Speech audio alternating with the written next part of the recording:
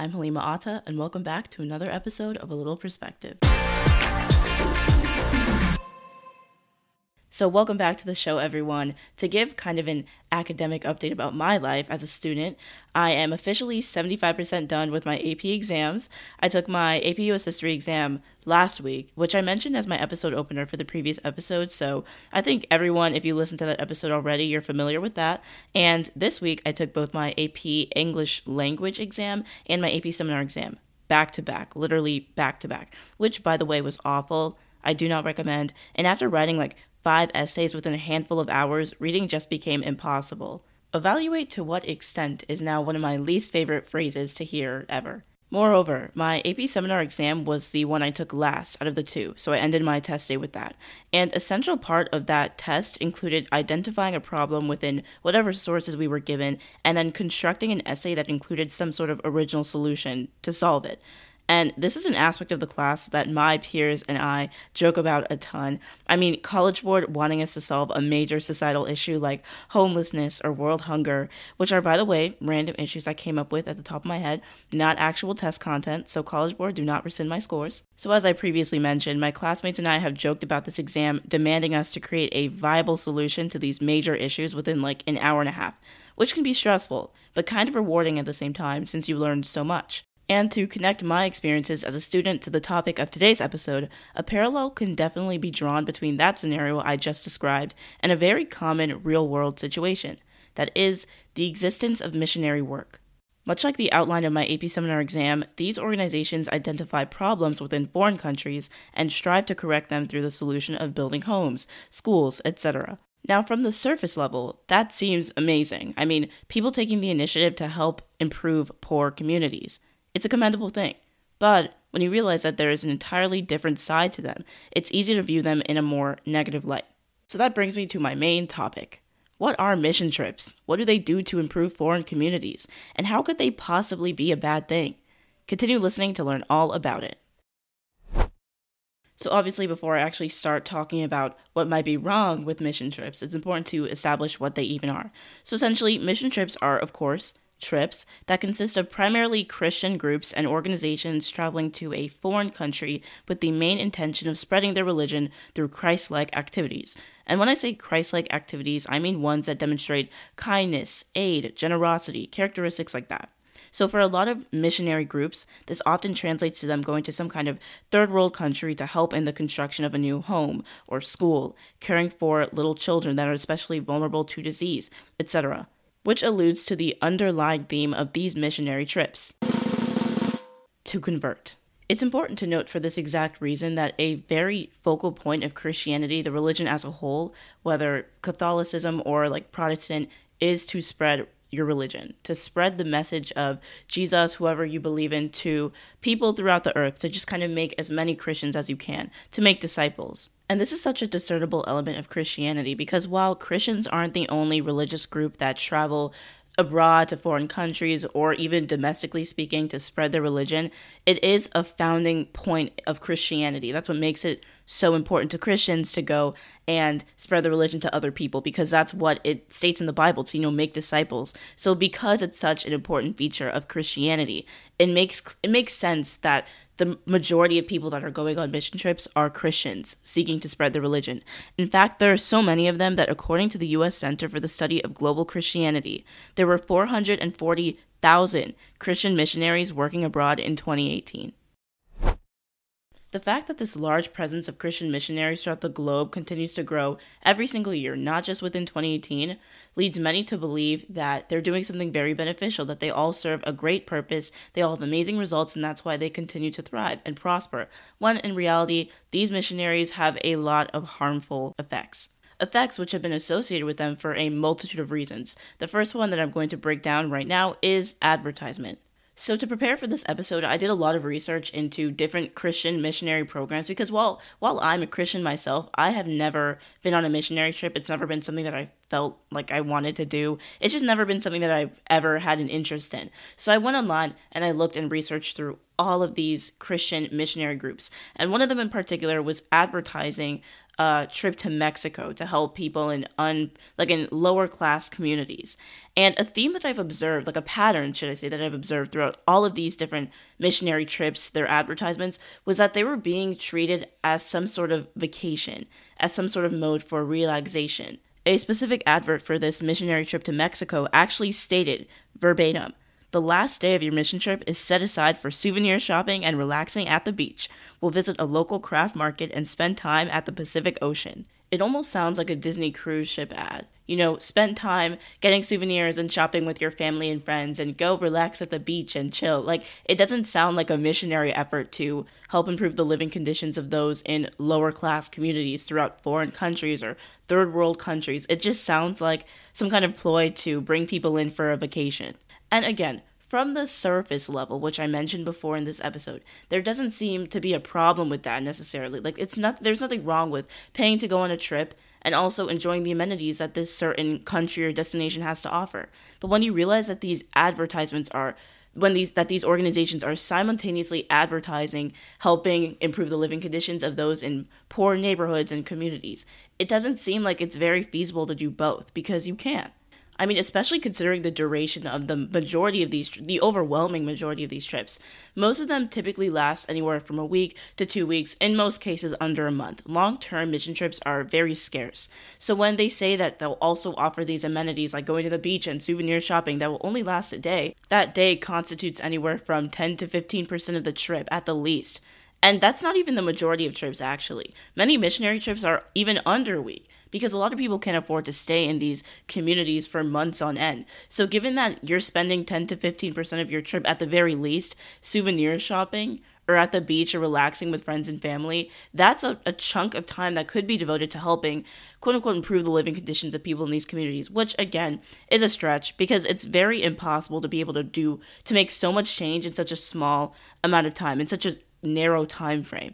So given that you're trying to include these amenities in such a small amount of time, it just can't be done. It's not feasible, and it's just a marketing trap. And similar to the entire concept of something called voluntourism, a lot of these missionaries come in with the mindset of being a tourist. They have a tourist mindset where they just want to be consumers, buy things, enjoy the scenery, the amenities, without actually making a lasting impact on these impoverished communities. So while it may not seem like a huge issue, again, at the surface level, advertising missionary trips and activities, organizations as something that's just a vacation, an extended vacation for friends and family to enjoy beaches and the Pacific Ocean, that does so much more harm than good, because it effectively lures in people who don't really care much about making a lasting impact on impoverished communities, but who rather want some photo ops or a chance to relax at the beach, which is the entire base of these trips, teamwork. So when you lure in a team of people who are not really committed to the cause, it just sets up the stage for even worse implications.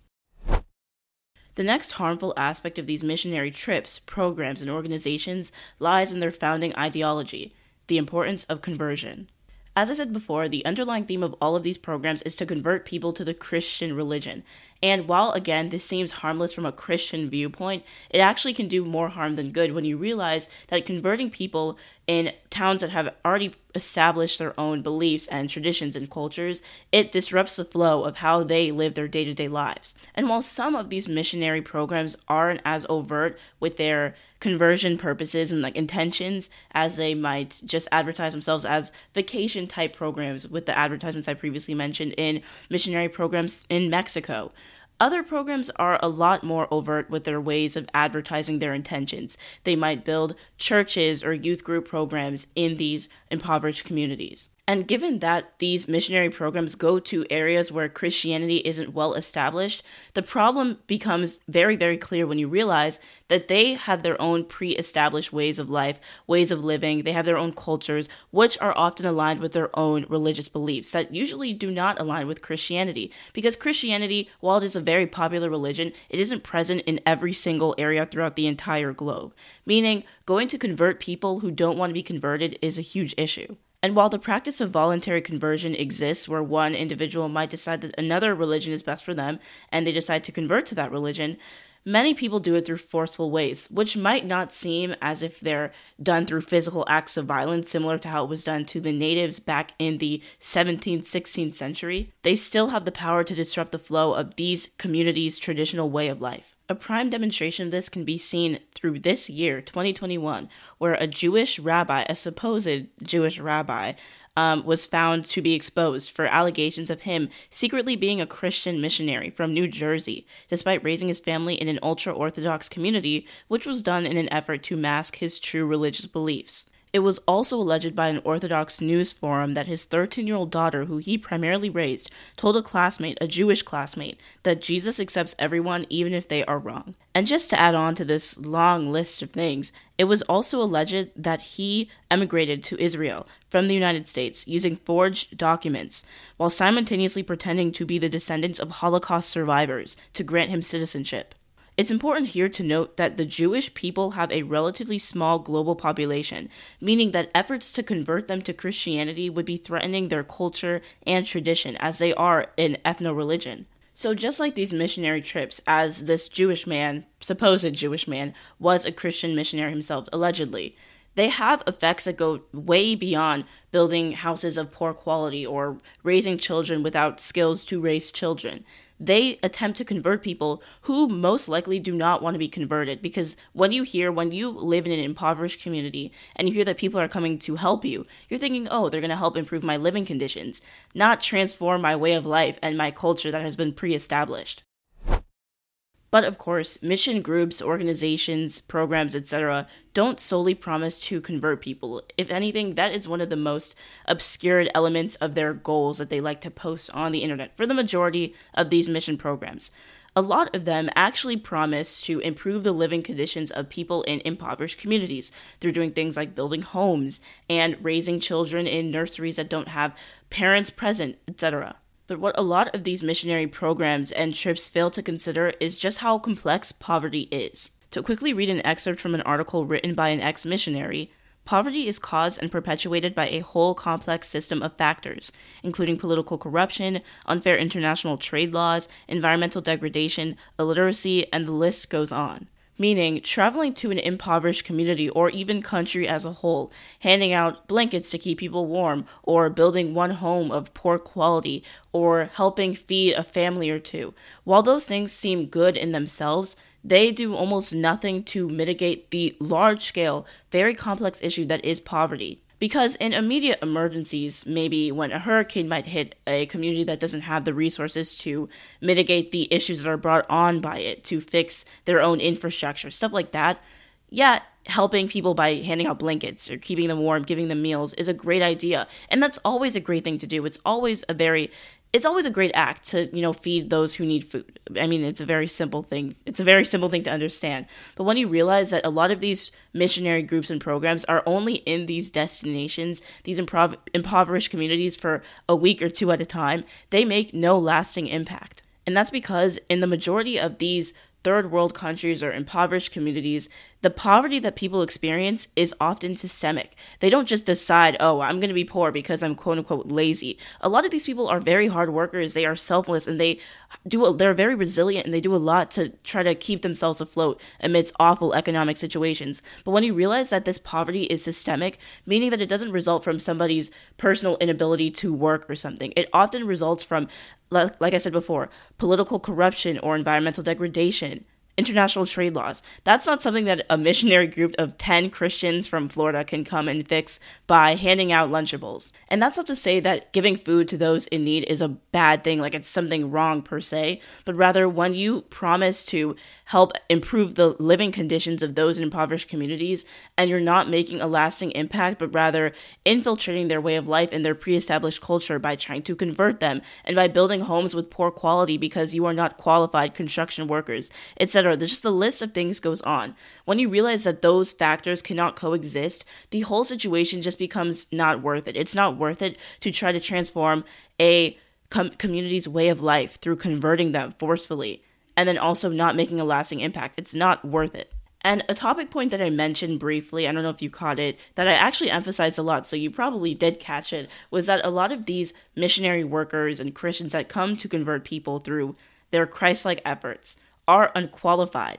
Of course, like there's nothing wrong from the surface level with wanting to help people to escape poor situations and communities, but when you realize that these volunteers are often unqualified, for example, volunteers that come to build homes without any type of constructional skills, like something similar to like Habitat for Humanity. Those things often aren't led. When I'm talking about mission trips, I just use like that organization as an example. I'm not talking about them specifically. But when you realize that these mission trips aren't backed by leaders and pioneers of construction, like the people that volunteer do not know how to build a house. They go there, they learn, they do it. And they don't do it in a way of quality because they don't have any qualifications. They don't know how to build a home. So they end up staying in these places for like 1 to 2 weeks at a time, at most, in most situations, like for a month, building these poor quality homes. And maybe a few years down the line, they collapse and the homes are no longer good to live in. And are those volunteers going to come back and return to build them and to rejuvenate them? Probably not. And of course, this doesn't go for every single mission program because, of course, there are ones that include doctors, for example, who are obviously qualified through their extensive training in medical school and graduate programs, etc., who travel to impoverished communities to help expand accessibility to healthcare. Those are great examples of the long-term, like positive implications that can potentially be brought by missionary work.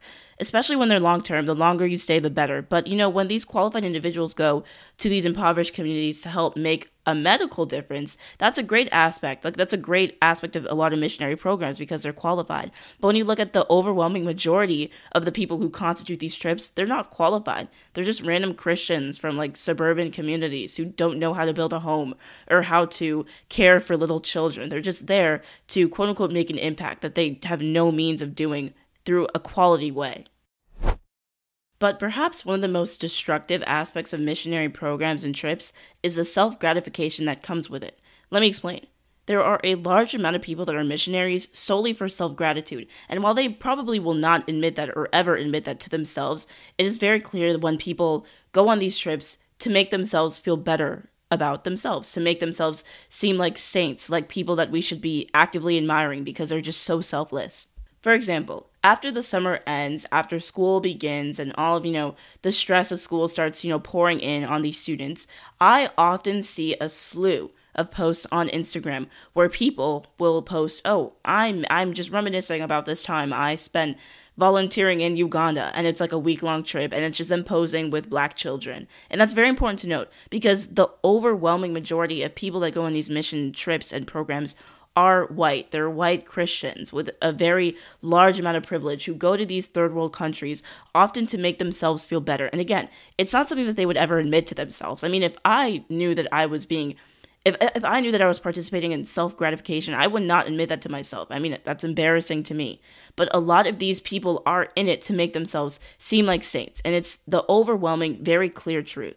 It's very important to notice that a lot of these trips, when they advertise themselves, again, to circle back to that advertisement element, which is a very important one, they often center these adverts around benefiting the volunteer rather than the person that they will be volunteering for. Just to circle back to that advert for the Mexican missionary trip that I mentioned before early in this episode, it states that the last day of your mission trip is set aside for souvenir shopping and relaxing at the beach. We'll visit a local craft market and spend time at the Pacific Ocean. Besides the manner that they're advertising this in, which makes it appear to be some kind of paid for all-inclusive vacation, you have to notice that look at the pronouns they're using.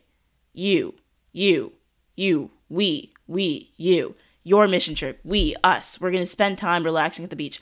This is centered around the benefit of the volunteerer, the person that's volunteering.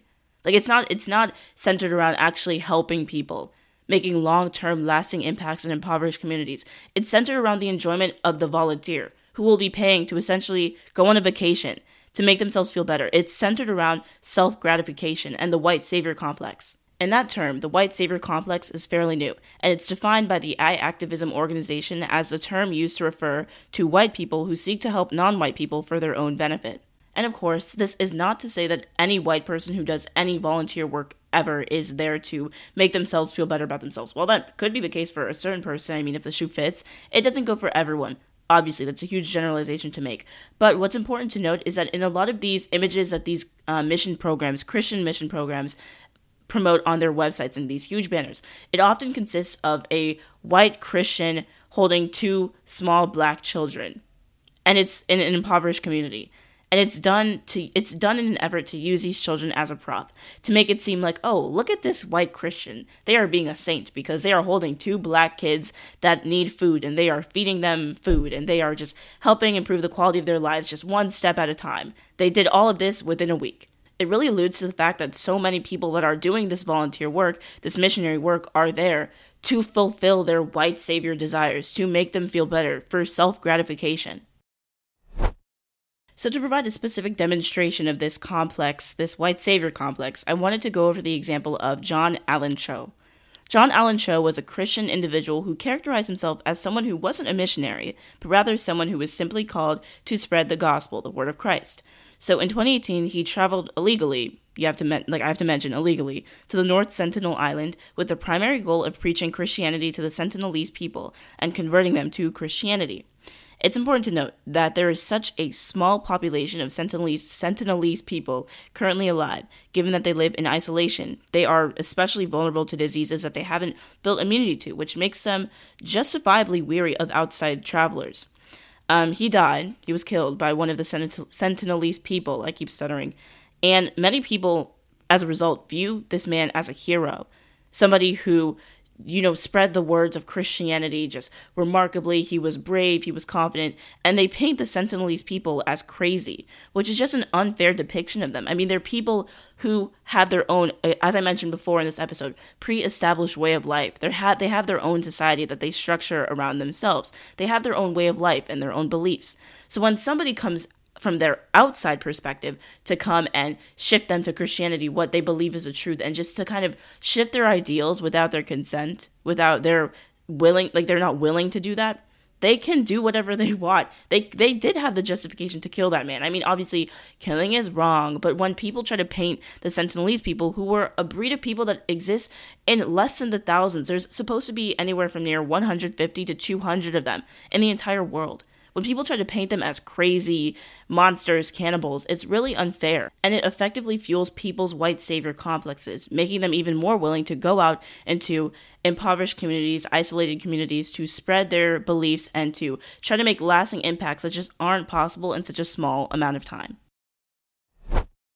And at this point, many of you might be wondering, well, if we can't be missionary workers and travel to countries 1 or 2 weeks at a time to make a lasting impact, what is it that we can do to help people escape these impoverished communities and just improve their living conditions? Well, the solution is very simple. Donate money. Money will always be more valuable, as opposed to non-culturally competent people traveling to these areas to improve others' lives within too short of a time frame, because too short of a time frame is, again, too short to make long-term change.